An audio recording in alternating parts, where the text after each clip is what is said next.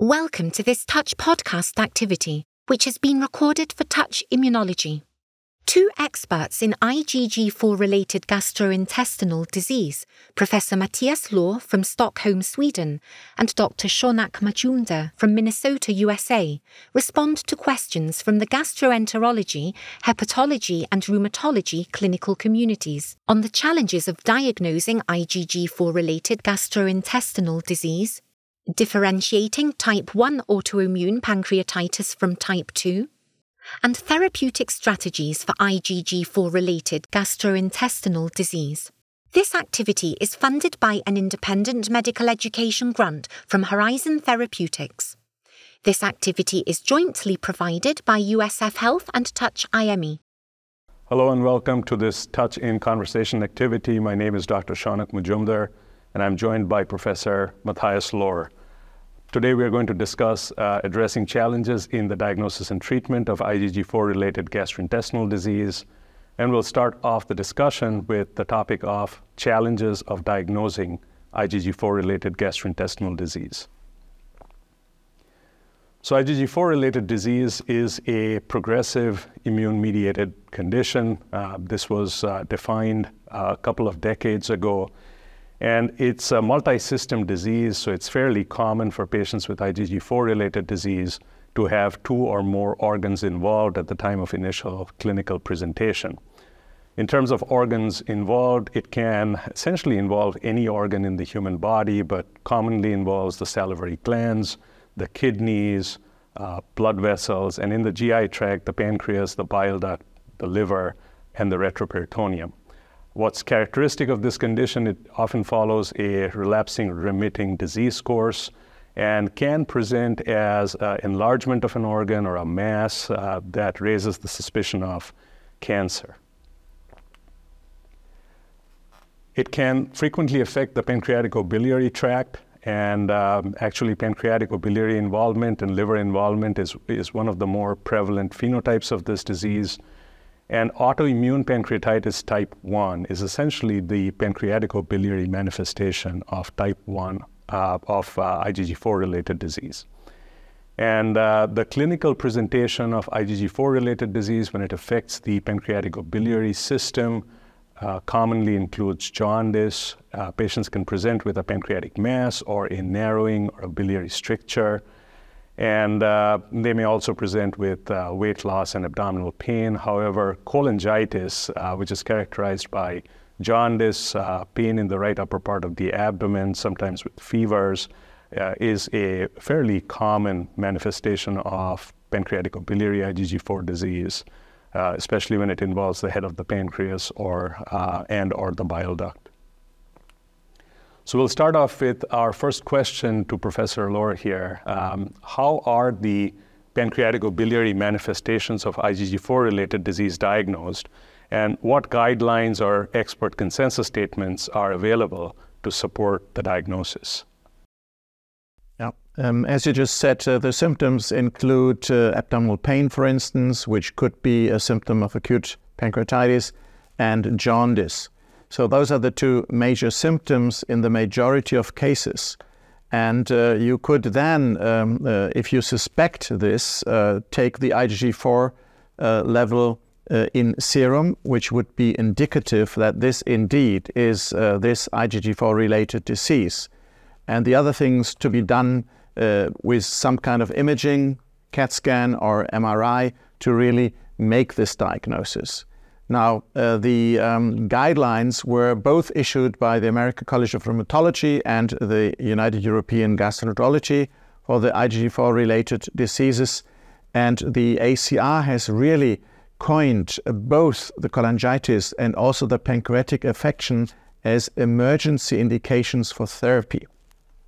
Yes, I think that leads us to our second question is when patients present acutely and there's a need to start treatment or initiate some kind of intervention right away, what are some of the important differential diagnosis of this condition of IgG4-related pancreaticobiliary disease, and how does evaluation for these disease mimics factor into not only the diagnostic workup, but the need to initiate treatment as soon as possible.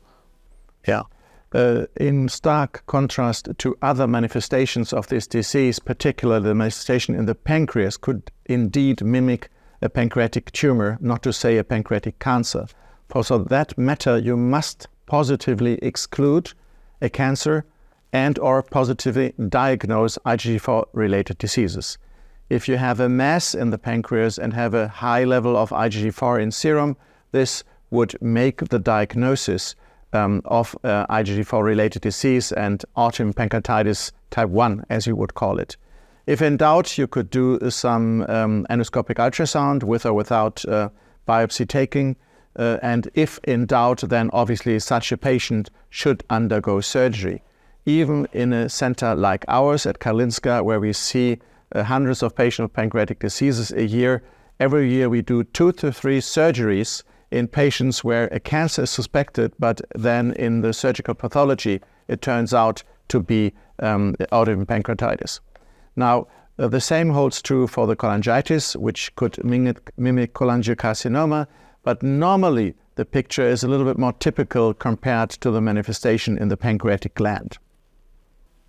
Yeah, thanks for highlighting that clinical dilemma of pancreatic cancer and pancreatic or biliary involvement of IgG4-related disease. I think it's critically important to rule out an underlying malignancy, because that will definitely impact the management and outcomes of a given patient.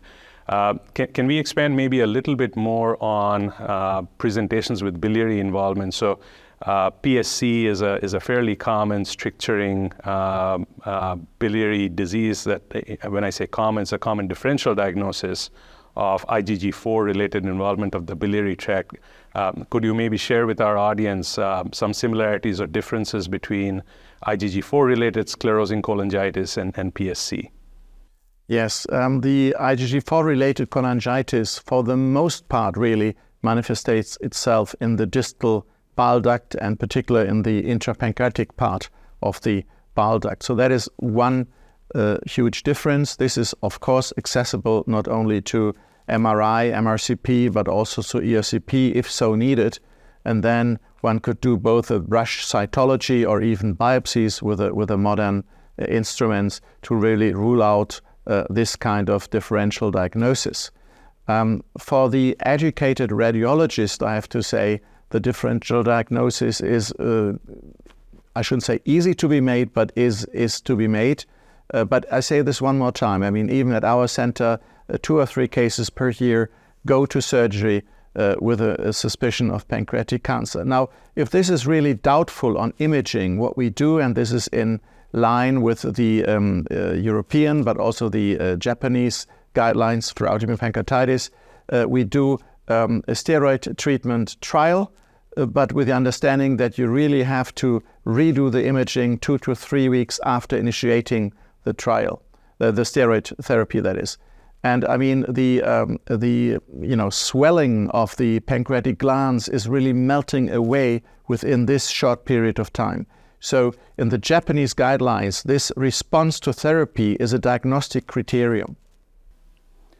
Yes, and we'll talk in a little bit more detail in later sessions on the role of steroids in this disease. I think it has, as you rightly point out, both a therapeutic role as well as a diagnostic role. And just understanding how to use it and when to use it as a diagnostic criteria is important. So, we have heard from you a little bit on, okay, this is, somewhat challenging to diagnose even at referral centers. We should think about cancer always when we are making this diagnosis, make sure we have done due diligence to rule out an underlying biliary or a pancreatic malignancy. What strategies can be implemented to facilitate a prompt and an accurate diagnosis? There's some emerging evidence showing that there's really a prolonged period of time between the onset of symptoms and established diagnosis in this condition. And you indicated in your opening comments about the urgency of making the diagnosis and intervening. Do you have strategies that could shorten that time period? We both come from centers who are very well known for their, expertise in pancreatic diseases, but this is not, the case across the board, so to say. So to start from the end really is to raise the awareness that there is such a disease as autoimmune pancreatitis or biliopancreatic disease as part of the IgG4-related diseases, number one. Number two, then, of course, as said before, you can measure IgG4 in serum, which is good if it is positive, obviously, but we lack really good biomarkers for not only the IgG4-related diseases in general, but particularly for some of those organ manifestations. There have been some autoantibodies associated particularly with autoimmune pancreatitis, but due to the lack of commercial availability, you cannot use them in clinical practice. Now, the really thing important here is that you think of it, do some imaging in a patient who has jaundice, who has some abdominal pain, and maybe even weight loss sometimes, all of which could be indicative of a cancer, obviously. So not different from the differential diagnosis of pancreatic cancer, one really should follow up such a patient and do not delay any kind of diagnostic measure. Yeah, that's wonderful. Thank you, Professor Lohr. So I think reducing the time between symptom onset and diagnosis is critical. And for that, understanding the differential diagnosis, being aware that this is an entity that can often mimic a pancreatic or biliary malignancy, but always rule that out, keep this on the differential list and kind of move through the diagnostic possibilities quickly. So thank you to Professor Lohr for his insights, and thank you all for watching. Next, we will discuss IgG4-related pancreatitis and how to differentiate type 1 autoimmune pancreatitis from type 2 autoimmune pancreatitis. Thank you. Thank you. Hello, I am Dr. Shaunak Majumdar, and I'm joined by Professor Matthias Lohr. The second topic of discussion is IgG4-related pancreatitis, differentiating type 1 autoimmune pancreatitis from type 2 autoimmune pancreatitis. So when we think about type 1 autoimmune pancreatitis, it's a male-predominant disease typically affecting patients in the 6th to 7th decade of life. And some of the common clinical manifestations of this condition actually mimic a pancreatic malignancy. So patients can present with weight loss, with jaundice, with imaging often demonstrating a mass in the pancreas. Some patients may also present with an acute inflammatory pancreatitis type presentation. And the disease may present in a more acute presentation or a more chronic form. The acute presentations are with obstructive jaundice, with cholangitis, with abdominal pain and a pancreatic mass, although pain is not very frequent. And some patients present with a more chronic form of the disease where it actually mimics chronic pancreatitis and can present with pancreatic atrophy. What's characteristic of this condition is that it often follows a relapsing course. So my question for you, Professor Lohr, is what is the clinical overlap between type 1 autoimmune pancreatitis and type 2 autoimmune pancreatitis? Actually, the overlap is not so huge, to be honest, but maybe for pancreatic manifestation. Now, IgG4-related disease, that is autoimmune pancreatitis type 1, mostly presents as a homogeneous swelling. It's also called the German Bratwurst in MRI or CAT scan, but it can also have, a lesion, a tumorous lesion, a swelling in the pancreatic head, and that would be something you would also see in type 2 autoimmune pancreatitis. So that is really maybe the only really overlap. Other than that, it is rather distinct from the type 1 IgG4-related disease, both in, as I said, the manifestation within the gland, but then also you rarely see other organ involvement the way you see that in IgG4-related disease / autoimmune pancreatitis type 2, but an association with inflammatory bowel disease. So typically, we identify or diagnose rather type 2 autoimmune pancreatitis because, say, a patient with Crohn's disease has still abdominal pain, while under ongoing therapy, and then the imaging shows some swelling or even a tumorous lesion within the pancreas. And obviously these patients with IBD who are under therapy do not need an extra anti-inflammatory therapy for their type 2 autoimmune disease, but obviously even if it is described here as rare, which is true, some therapy of the exocrine pancreatic insufficiency. Yeah, that's wonderful. So what you heard is that there's actually very little overlap. These appear to be fairly distinct clinical entities. There's probably some similarity on the imaging side of things, but type 1 autoimmune pancreatitis is a IgG4-mediated disease, whereas type 2 is not. And type 2 autoimmune pancreatitis has an association with inflammatory bowel disease, which is actually a defining feature of this condition. So the next question gets at how we diagnose AIP type 1 and how the diagnostic criteria of this condition maybe differ from other forms of AIP. Yes. I would like to follow the so-called HISORT criteria, which were actually developed by Mayo Clinic 10 or 15 years ago, I believe. And this is a very nice acronym because it includes all of the 5 elements, which is histology.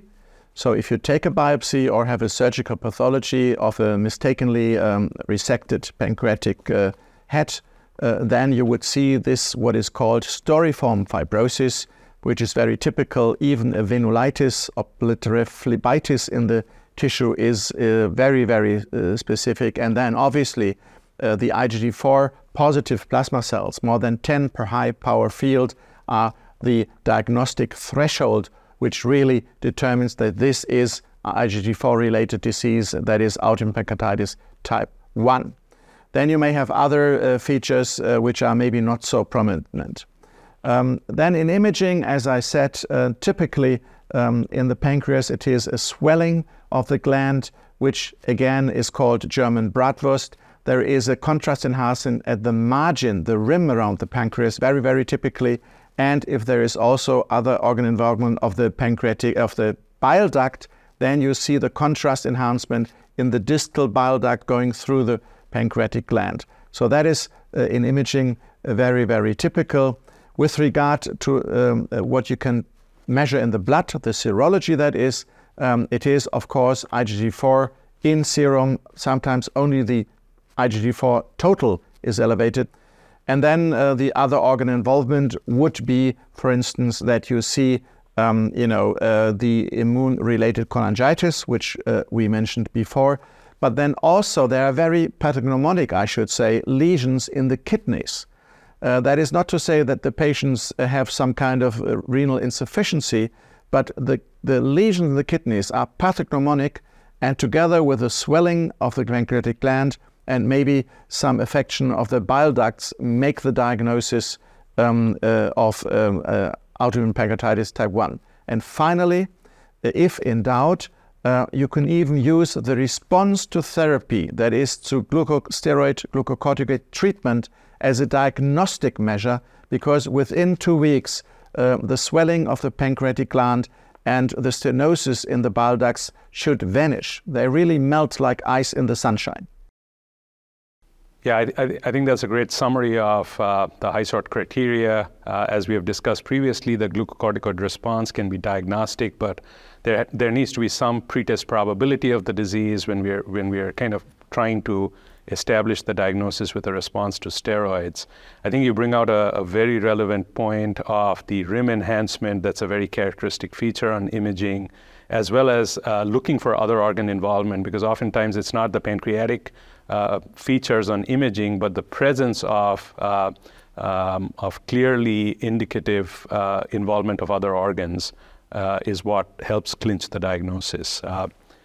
And you had mentioned imaging patterns. Would you want to elaborate on that a little bit more here? Yes, as said, this general swelling of the gland is the most typical, but you may have, as mentioned before, a tumor, which simply means a swelling at one, location within the gland, which could mimic a pancreatic cancer, and sometimes even manifestations at 2 or 3 sites within the pancreatic gland. This is rather rare, but these are the 2-3 major manifestations of autoimmune pancreatitis within the pancreatic gland. Yeah, that's wonderful. So multifocal stricturing is often present, and the absence of duct dilation should raise the possibility of autoimmune pancreatitis. The main pancreatic duct is often not dilated, but strictured down in more than one place. So given that, we have been talking about cancer quite a bit in the context of AIP, I think one of the questions that come up is AIP associated with an increased risk of malignant diseases, either in the pancreas or outside the pancreas, and how does that risk differ between type 1 and type 2 AIP? Your thoughts on that, Professor Lohr? Yes, stemming from the Honolulu consortium, we looked retrospectively in that, and there's also a prospective study from Japan which shows there are malignancies associated with autoimmune pancreatitis. Now, interestingly enough, the number 1 hit is not pancreatic cancer but gastric cancer.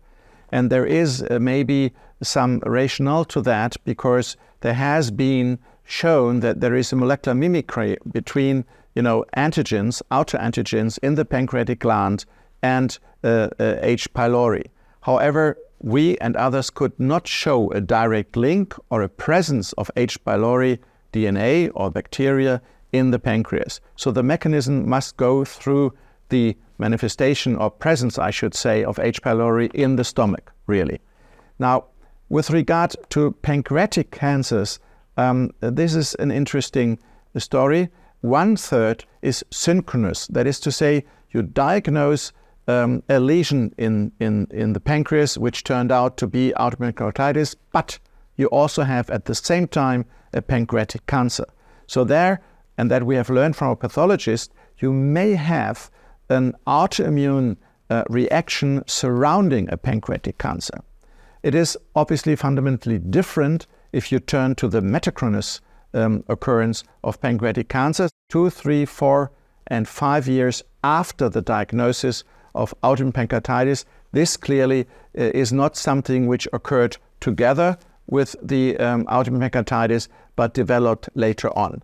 What we do not know yet is whether this is an obligatory pre-neoplastic condition, such as ulcerative cholangitis for the UC-related colorectal cancers, or whether there is another mechanism involved. Thank you for your insights on this important topic, and I'd like to thank Professor Lohr for his comments, and thank you all for watching. Next, we will discuss therapeutic strategies for IgG4-related gastrointestinal disease. Thank you.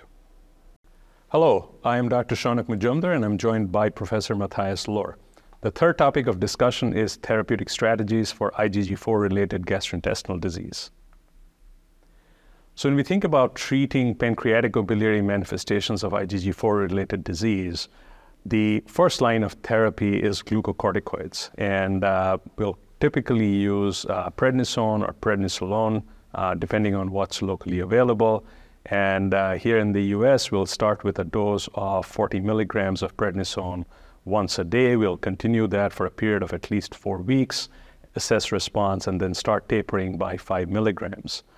The need for continuing glucocorticoids or any other form of maintenance of remission therapy is not critical in every patient, because some patients will respond to treatment and not develop a relapse. And so we do not routinely place patients on some form of maintenance therapy. However, recognize that relapses are not infrequent in this condition. And so it's really important to have a plan in place for monitoring these patients for relapse and then treat a relapse when it happens. And the choices of treatment for relapsing disease include steroids or prednisone, but there are a few other classes of medications that can be considered, and we'll discuss that in detail with Professor Lohr here today.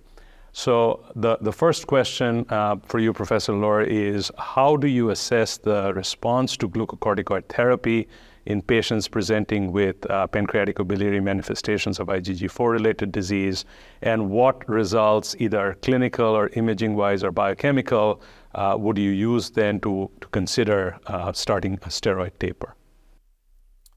Obviously, the first response to be observed and monitored is the clinical response. That is, that the patients do no longer have abdominal pain, that the jaundice obviously is going away, that they put up some weight, which in part may also be due to the steroids, obviously.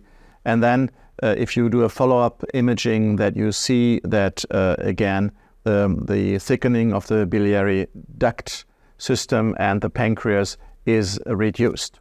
You can also use the so-called IgG4-related disease responder index, which is a very nice tool to basically have an objective measurement, not to say an index which you can put in your patient records.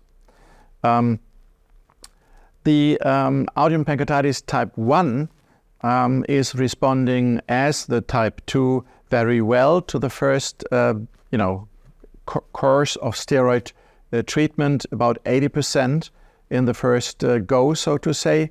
The rare patients with autoimmune pancreatitis type 2, which have not yet developed an IBD, also respond very well, and they do not have any kind of recurrence of the disease, and the recurrence rate obviously in autoimmune pancreatitis type 1 is much higher.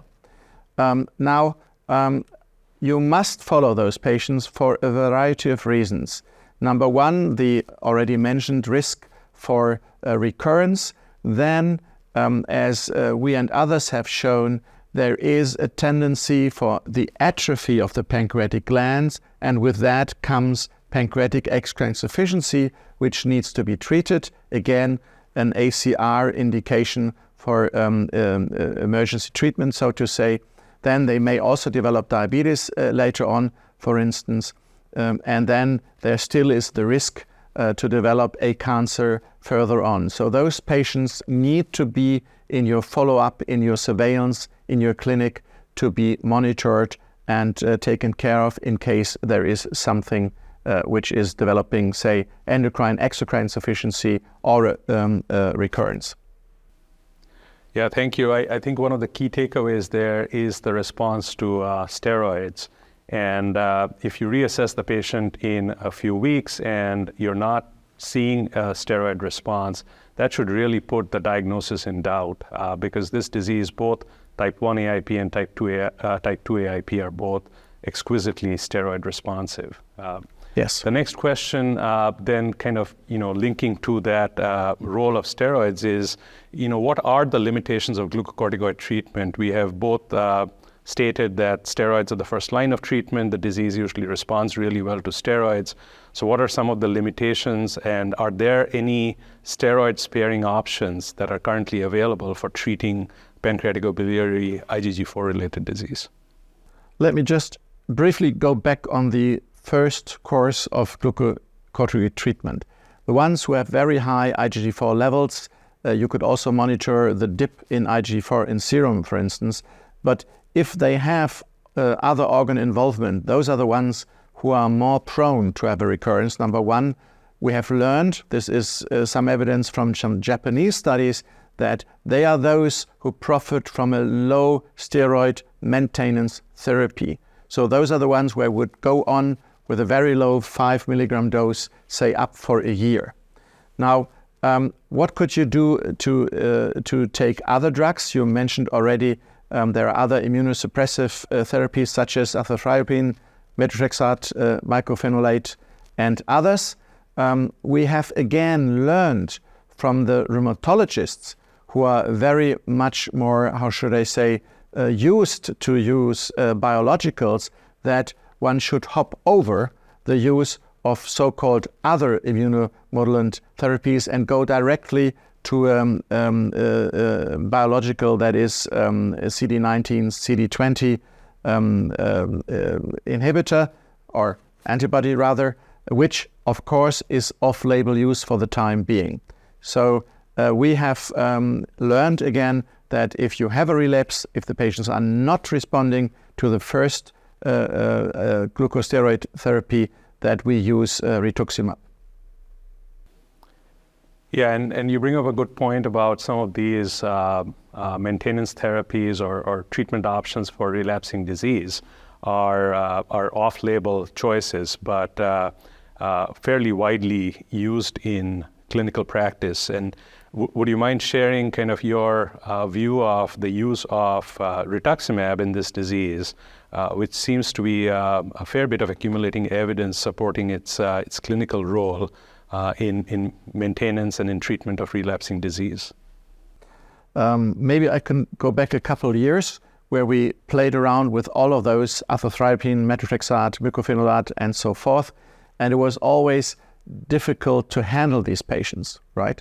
So there is not only the better clinical and therapeutical effect of the biologicals, there's also the relatively ease of handling this. And I say this one more time, this is something with regard to the rituximab we learned from the rheumatologist. So if we have a recurrence, we do not play around with other drugs. We use off-label rituximab, and in my personal experience, those patients do not have another bout or recurrence of the disease. So it is really a very good therapeutic principle, which we can come to elaborate on a little bit further, I suppose. Yes, and I agree with you that in our clinical experience, rituximab seems to not only be effective in inducing remission, but maintaining remission in the long term. So its role in the management, especially of the type 1 AIP patients, yes, as you referred to in your earlier comments, that relapses are really infrequent in type 2. So this discussion about maintenance therapy and how to treat relapses is really pertinent to the management of type 1 AIP and not type 2. But in that group, especially those with biliary disease, with extensive extrapancreatic involvement, a high risk of relapse, we're searching for a maintenance therapy option that can maintain remission and is tolerated well by patients. So on that theme, what are some of the emerging treatments that are currently in clinical trials and clinical development for treating pancreaticobiliary IgG4 disease, and how do you think these would impact the future treatment landscape? If I may briefly go back to the treatment with steroids and what you do in the biliary tract disease. This is not evidence, but I shouldn't say eminence between some of us here on this side of the pond, that we add ursodeoxycholic acid if there is an immune-related cholangitis. It seems as if the patient do better with regard to the cholangitis. Again, there is no evidence, and in our European guidelines we have mentioned this, but that is something we are going to follow up, particularly for the biliary affection within the IgG4-related disease complex. Now, what is new on the block for the treatment in the future? Well, we mentioned the off-label medications, but there are clearly a whole array of drugs in clinical studies, some of them rather late, particularly phase 3 with the anti-19 antibodies, which are probably similar to the anti-CD20 antibodies, the best way to tackle from an immunological point of view this disease. So that is something we are looking very much forward, that those drugs which are then will be registered and approved for IgG4-related disease will become available for us and for our patients. Yeah, that would be wonderful to see the therapeutic choices expand, especially for the treatment of patients with relapsing disease. Thank you for your comments. So thank you, Professor Lohr, for all your insights, and thank you to our audience for watching and listening. Thank you. Thank you, Professor Matthias Law and Dr. Shonak Majumdar, for your practical insights. And thank you to our audience for listening to this Touch podcast. You can access further content on this topic on Touch Immunology at www.touchimmunology.com.